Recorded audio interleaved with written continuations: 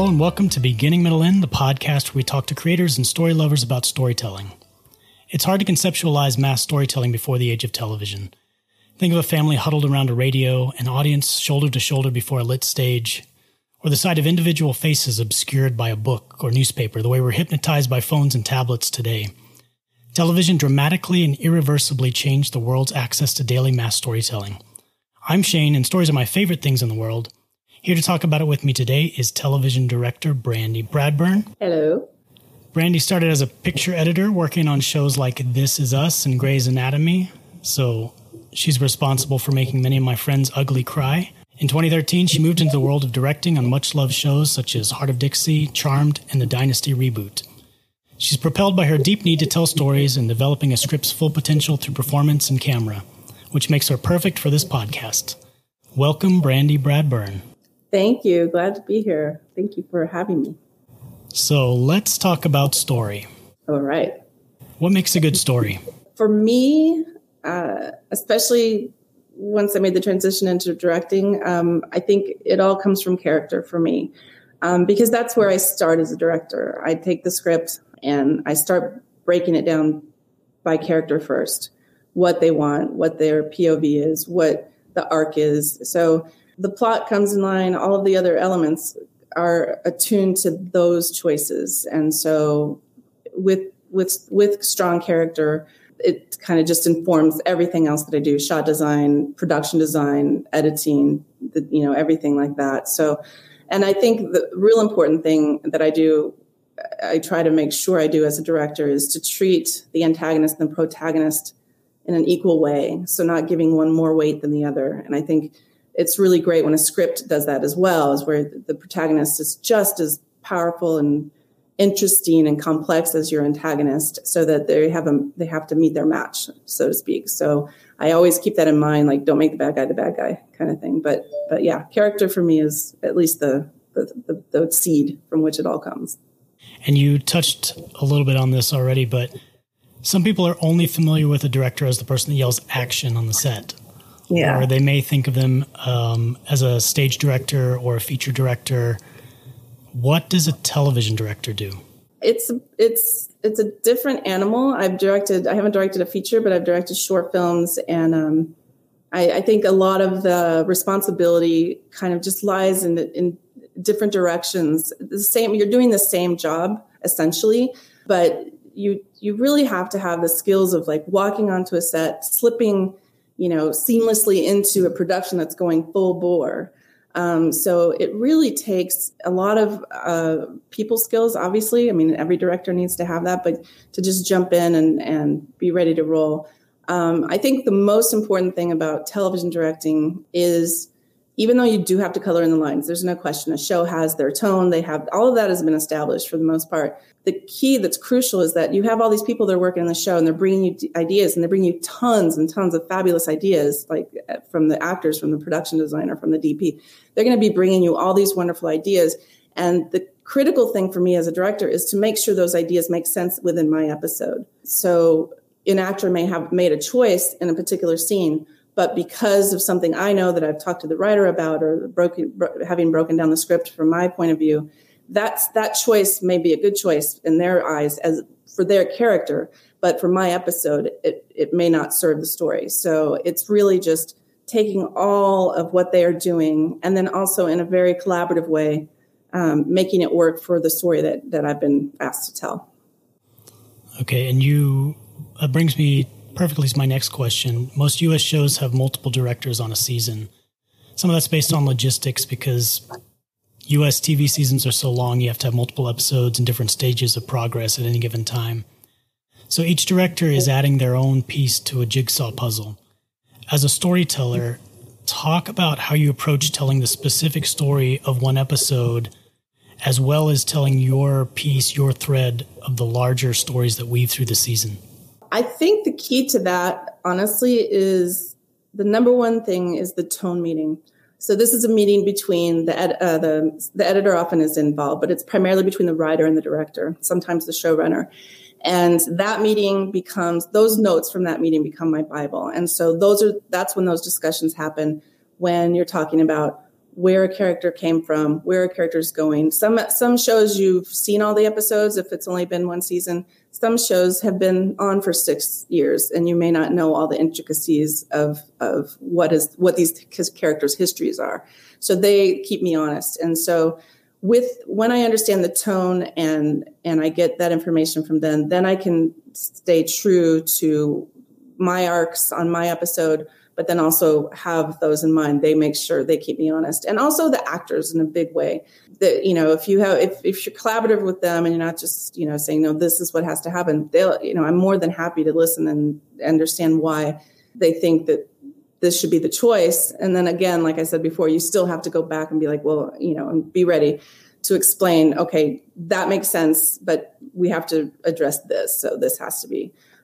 So yeah, just going back to what I was saying, the tone meeting is where you find out that crucial information so that you're armed to the teeth when you get on set to make sure that you're staying true to your own story and the story overall over the series even.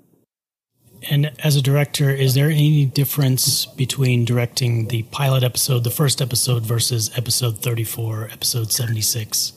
For certain. I had the privilege of working with Brad Silberling. He directed the pilot of Dynasty, and I was still editing at that time. And so he was so responsible for the visual, the look, the choices they made in terms of how the episode is shot. We have something called the Dynasty close-up. You'll notice if you watch the show, you'll never come here. You will never be here.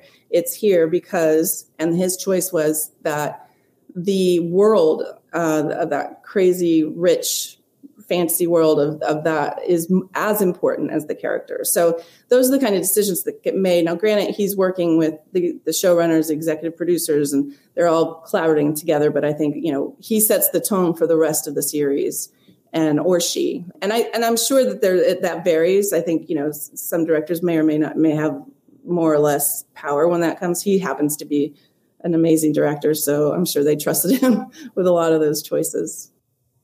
Well, you mentioned your experience as an editor. So you've seen two sides of that storytelling equation. A lot of people don't realize just how much story can be retold in the editing room. Probably less in television than in features, but talk about storytelling as a director where you're crafting the story and the raw materials during production versus an editor finding the story in the material that's already been created. Sure. I have to say it's much more comfortable to have the material already there. You can still do a tremendous amount of work on it. You can create entire performances that really didn't even exist on set if you're a good editor, for sure. I think it's the factor of not knowing as a director that makes that job that much harder. You're pulling all your ideas out of the ether, basically. So I think the hardest thing, that the transition for me from editing to directing, was just having to spend the week of prep primarily. So you have usually 8 days or so of preparation before you start shooting, and just not knowing and just basically like slowly defining. But there's so much time that you just don't know what the shot's going to be. Sometimes what the location is going to be. And, what you just don't know. So there's a lot of time where you just have to be comfortable with, okay, it's less vague today. Now it's even less vague. It's more specific and it's getting there. As an editor, it's right there in front of you and you can go to town and you can do amazing things with it. But it's much more reassuring, as an editor, to just say like, okay, here's what I got. Here's what I can do with it. And you'll find film is so plastic that, I think that the big similarities is that you still need to understand a good performance. You still need to understand composition and lighting and all of those factors. So that, thankfully, going into directing from editing, I had a really clear idea of how things should be shot, how things should be covered, and being able to recognize how, performances and things like that. So editors, I think they're pretty unsung heroes because they do really have to understand so much of the artistic element of a television show or a film. And it's not just, paint by numbers by any means. But yeah, it's the not knowing is the hard part, I think, the hardest part for me as a director. So is editing your comfort zone? Do you find directing more challenging for your skill set? Absolutely. I mean, editing used to be used to be that for me when I started. It was, I remember thinking to myself before I ever edited, I was still assisting way back when. And I just remember thinking, I don't know how you could ever cut a feature. That just seems impossible. It just seemed like so much. I couldn't believe it. And then, then 15 years go by and you're like, you have your tricks and you have your toolbox and so I think that's a lot of the reason why I started pursuing directing, because I kind of felt so comfortable that I'm one of those people, like once I got it, then I want to move on. I've tried to tell myself not to, like, just be relaxed, like do your job and you don't have to worry. But I can't stop myself. I have to keep going. Yeah. So then what's the next step after directing? Oh, Lord, I don't know. I think it'll be a while. I think the challenge of directing has become, it's the most challenging thing I've ever done in my life in terms of my career. I think it'll be a while before I have to worry about what comes next. But I am writing, and that's even, in many ways, more of a challenge for me. So yeah, I guess that's probably the next big nut to crack. Writing it's a very solitary type of storytelling, unless you're part of a team or a writer's room. And I'm intrigued by both types of storytellers. Painting is very singular. Music and dance are collaborative. As a director, you have to rely on actors, writers, designers, producers, editors to help you tell your story. Talk a little bit about the collaborative nature of storytelling versus individual storytelling. Sure. Personally, I think I thrive on the collaboration. So that's why I find writing so difficult. It is hard for me to be in a room by myself. And even as an editor, the idea of being like, it's all of this notion that you're in a room by yourself as an editor cutting all the time, which isn't true at all. You're working with directors and producers and showrunners all the time, except, there's a short period of time that you're by yourself cutting. And then the rest of it is, you're with people. So personally, I prefer that collaboration. That's my happy place when I'm just like, the whole is better than the sum of its parts. So there's just so much that can be done on that level. I find it very difficult to just rely on myself, but I think it goes back to what I was talking about, just pulling stuff out of the ether. When you have no one else to bounce off of and no one else bringing ideas to the table, I feel like I could just be like, just so much pressure on myself. So I much rather enjoy, and I think that probably comes from having edited for so long. It's like just the fact that you just you have no choice to be collaborative. I feel like that's my biggest strength now because of the collaboration I had to have before, working with the producers and directors and knowing, that those notes had to make sense to me and to them. But my experience writing, I've been writing recently, and it's a whole different animal for me. And like I said, I do like the collaboration of it. So it's difficult. I find myself not having that definition of this has to happen today and this has to happen today. It's really difficult to motivate myself and be like, okay, I'm going to write this many pages today, or I'm going to work this many hours. And it's so easy just to not do that. So I like a deadline. I like I actually did a lot of writing recently because I did apply for a film grant. So I had to turn in so much work, a sample of that work. So it was great. I just did all this work. And then I turned it in and then like, okay, I've made some progress since then, but it definitely slowed to almost a halt. Now, when you're approaching your writing, can you remove your director hat and editor hat? Or are you at any point thinking that's not filmable, or how would that be staged? It's hard. I do think that way.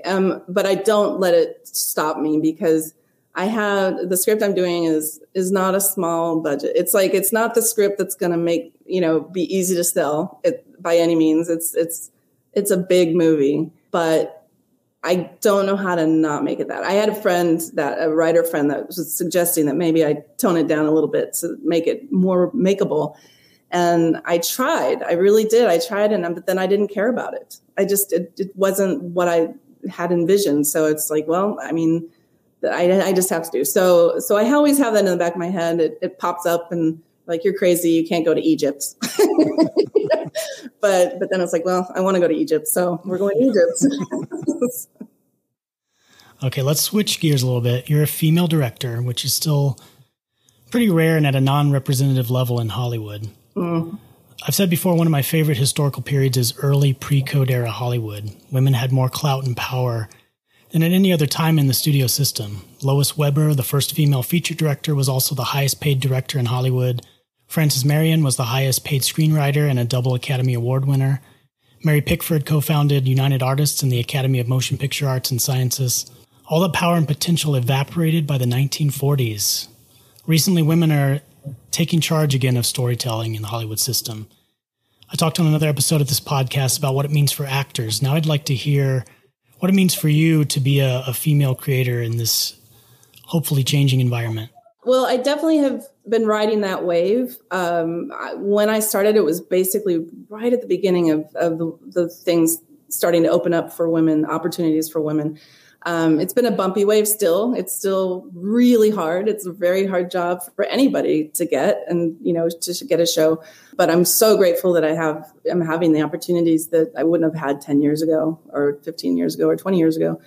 And I think, but the biggest thing, other than the actual fact that we're telling female stories, which is fantastic, and it's so wonderful to be able to see that on the screen and on the TV. One real change that I love is when I first started directing, the advice I was given by both men and women was, you need to act like a man. When you're on set, you have to command the set. You have to be a man, so you have to take that persona on, or you're not going to, get the crew to do what you want, or the actors for that matter.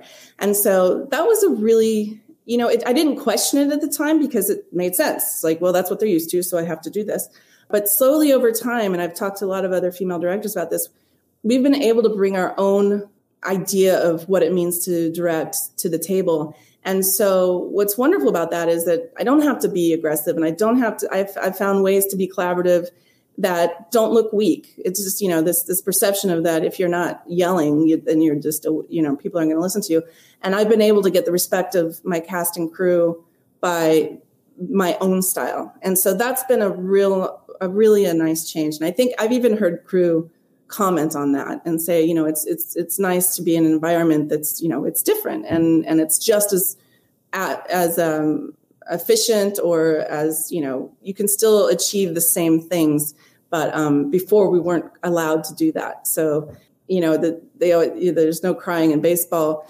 There's times when, there's a scene that's so remarkable that, I'll tear up. And I think 10 years ago, I would have been like, I can't show that.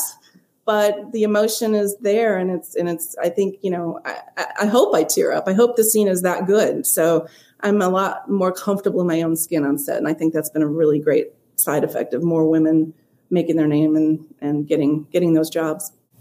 That's great. And that advice seemed a little suspect anyway, because if you think about all the different styles of directing among men, there's not, it's not all authoritative screaming, right? 500 takes until they get exactly what they want. There's so many different nuanced ways to run a set. So exactly. And I think, and that of course I know is true and knew it was true then, but for just being to avoid appearing to be weak, that was the advice. It's like, no, be strong, be tough, and so it's nice not to have to go there. But yeah, it was, there's plenty of men that don't direct that way, I think the majority. So it was interesting to have to kind of try to be that person for a while. It was not fun. So besides finding your own voice and your own style and getting comfortable on set, what is something as a director that you wish you knew when you started? I think the biggest thing, I guess, so blocking is something that I didn't think a lot about as an editor. It just kind of, it was natural. It just happened. And so, but it doesn't just happen. And we'll explain for the listeners and the viewers what blocking is. It's the position of actors and things on the set in front of the camera, right? Yeah, and how they're moving and how they're interacting with each other physically. And I think that seemed so just like that, just it just happened. And when I'm editing away, then I'm just editing. And sometimes it would not work for whatever reason. I wouldn't necessarily know why, but I'm like, this scene's not working. It's awkward. And so when I started directing, I realized how crucial good blocking is, because you can have great acting, you can have a great script, you can have all of those things in place. And, but if the blocking is off, it will fall apart in 2 seconds. So my approach is I just started doing this thing where I would try to go to the stages like on the weekend, maybe before I start prep, if I can, or I'm just imagining in my head in my hotel room as how each actor would behave. And behavior is so important to, telling story through acting. And so I would act out the parts of the scene. It's like, okay, I'm going to start sitting. And then I think at this point is where I want to get up. And so that hopefully when I come to set, I have a really good idea of what seems natural, and at least natural to me. And that may or may not be true for the actor. And of course, I'm totally open to changing that and working with that. But I don't even begin shot designing until I think I know what makes sense naturally with the blocking. So that was a skill set that I had to really work on that I didn't anticipate. When I work with the DP, which is great, when you have the chance to have, if you have 2 DPs, cinematographers on set, then while you're prepping, you have a DP with you the whole time. And so we do DGA theater a lot of the time with the first AD where I'm like putting, you go here, and then we're going to cross here, and then we're going to do this. And so we all look like crazy people because we're pretending to be, those characters. But it's crucial. It's like to see how it's going to feel. And then, like I said, if an actor feels like, no, that's not where I would stand up. I actually feel like I should stand up here. Then of course, I'm going to let them. In fact, when I rehearse, I don't tell them what I want. I'm not a puppet master. So I'll say like, here's where I'd like you to start, and just see what happens. So then I can see what they had in mind. And, a lot of times it's similar because, it just kind of makes sense that way. So that's the big thing. The other thing would be the travel. It used to, when I started, so much was shooting here in LA, and now it's not. So that was one thing that it's a difficult thing because I'm gone for 3 to 4 weeks per episode, and it's Canada or it's Georgia or it's North Carolina and not LA. I haven't shot in LA since 2014. So the travel aspect of it was, something that wasn't anticipated for sure. You've done a lot of drama and romantic type shows. Aside from Charmed, what's a genre or a story that you would like to tackle? Well, my tastes are so eclectic. So I think something that I would really like to dig my teeth into would be this like hardcore drama of, say, like Ozark or Broadchurch or something just really gritty and, dark, Mare of Easttown, things like that. But on the other hand, like one of my favorite shows, I can't wait for it to come back, is Umbrella Academy, which is totally like on the opposite side of the spectrum. Very quirky. And it's just fantastic, and it's so inventive. And so I wouldn't consider myself a superhero type director, but that would be a show that I would just love to have the opportunity to direct. But then also I'm watching What We Do in the Shadows right now. And I'm like, that would be amazing. And that's comedy. So kind of all over. But I think ultimately my tendency is to lean toward drama. And that's kind of, where I've been so far. So, but I will say though, doing Charmed, definitely I got a taste for some of that fun special effects, visual effects, fight sequences. I mean, it's really fun, and it's fun to be dramatic with the lighting and the camera. So there's a lot of fun to be had in those genres. So for my last question, I'm going to ask you, what's your best piece of storytelling advice? Something that is, I think the best piece I have is defining yourself. And even if you are starting or you're midway through your career or you're toward the end of the career, I think it's important to revisit that. And it's funny, it's advice that I forget to give myself. And I remember when I was teaching, because I taught for a while at Florida State, and I had to really define what I did as a filmmaker in order to articulate it to the students. And that was that made a huge impact on me as a storyteller. It was really, really helpful and helped me figure out, okay, this is what I do for real. Like it's not a gut thing necessarily. It can be, but it's really to define my craft, but also defining my voice and my aesthetic and how it changes. As I said, I just did a film grant application, and they wanted to know, they want you write 500 words about what kind of director are you? What kind of stories do you like to tell? What motivates you as a filmmaker? And so it was really great to revisit that at this stage in my career and realize, okay, these are still the stories I like to tell. And even if I don't have the option to tell those specific stories, it still comes from a place of strength as a filmmaker. I still have that to reach out and bring to the table. So I know why I want to make films. I know why I want to tell stories. And so that just empowers me to do the best work that I can, because I'm very clear about who I am. And then also just revisiting that, as I said, over time, because it changes, And do you want to share that with us? Why do you tell stories? A lot of my stories come from, or the sense that I have is getting through trauma. And whether it's a physical trauma or mental trauma or death, for example, or things like that, the resiliency that comes through that, those are the things that mean a lot to me. And I think as a teacher, especially as a professor, wanting to pull that out of the students and give them the courage to do what they wanted to do. And so I think I find that in the characters that I write, and I try to pull that through any story I'm trying to tell, is, coming through the other side and that path, that journey, and whether it's good or bad, the ending. But that's sort of the source of where I come from. Well, thank you for talking story with me today, Brandi. Sure thing. My pleasure. You can find out more about Brandi's work at www.brandibradburn.com or follow her on Instagram at Brandi_directs, and get ready for our next season of Dynasty. You can watch more of these podcasts on YouTube. Subscribe to Spilled Ink Media. If you're more the audio podcast type, then find Beginning, Middle, End Podcast on Apple Podcasts, Spotify, or wherever you get your podcast. You can tweet me at Twitter at OptionalD. And we're just starting out on this journey, so any positive review, comment, or thumbs up really helps. Tune in next time as we unravel more great story threads. Thanks. The end.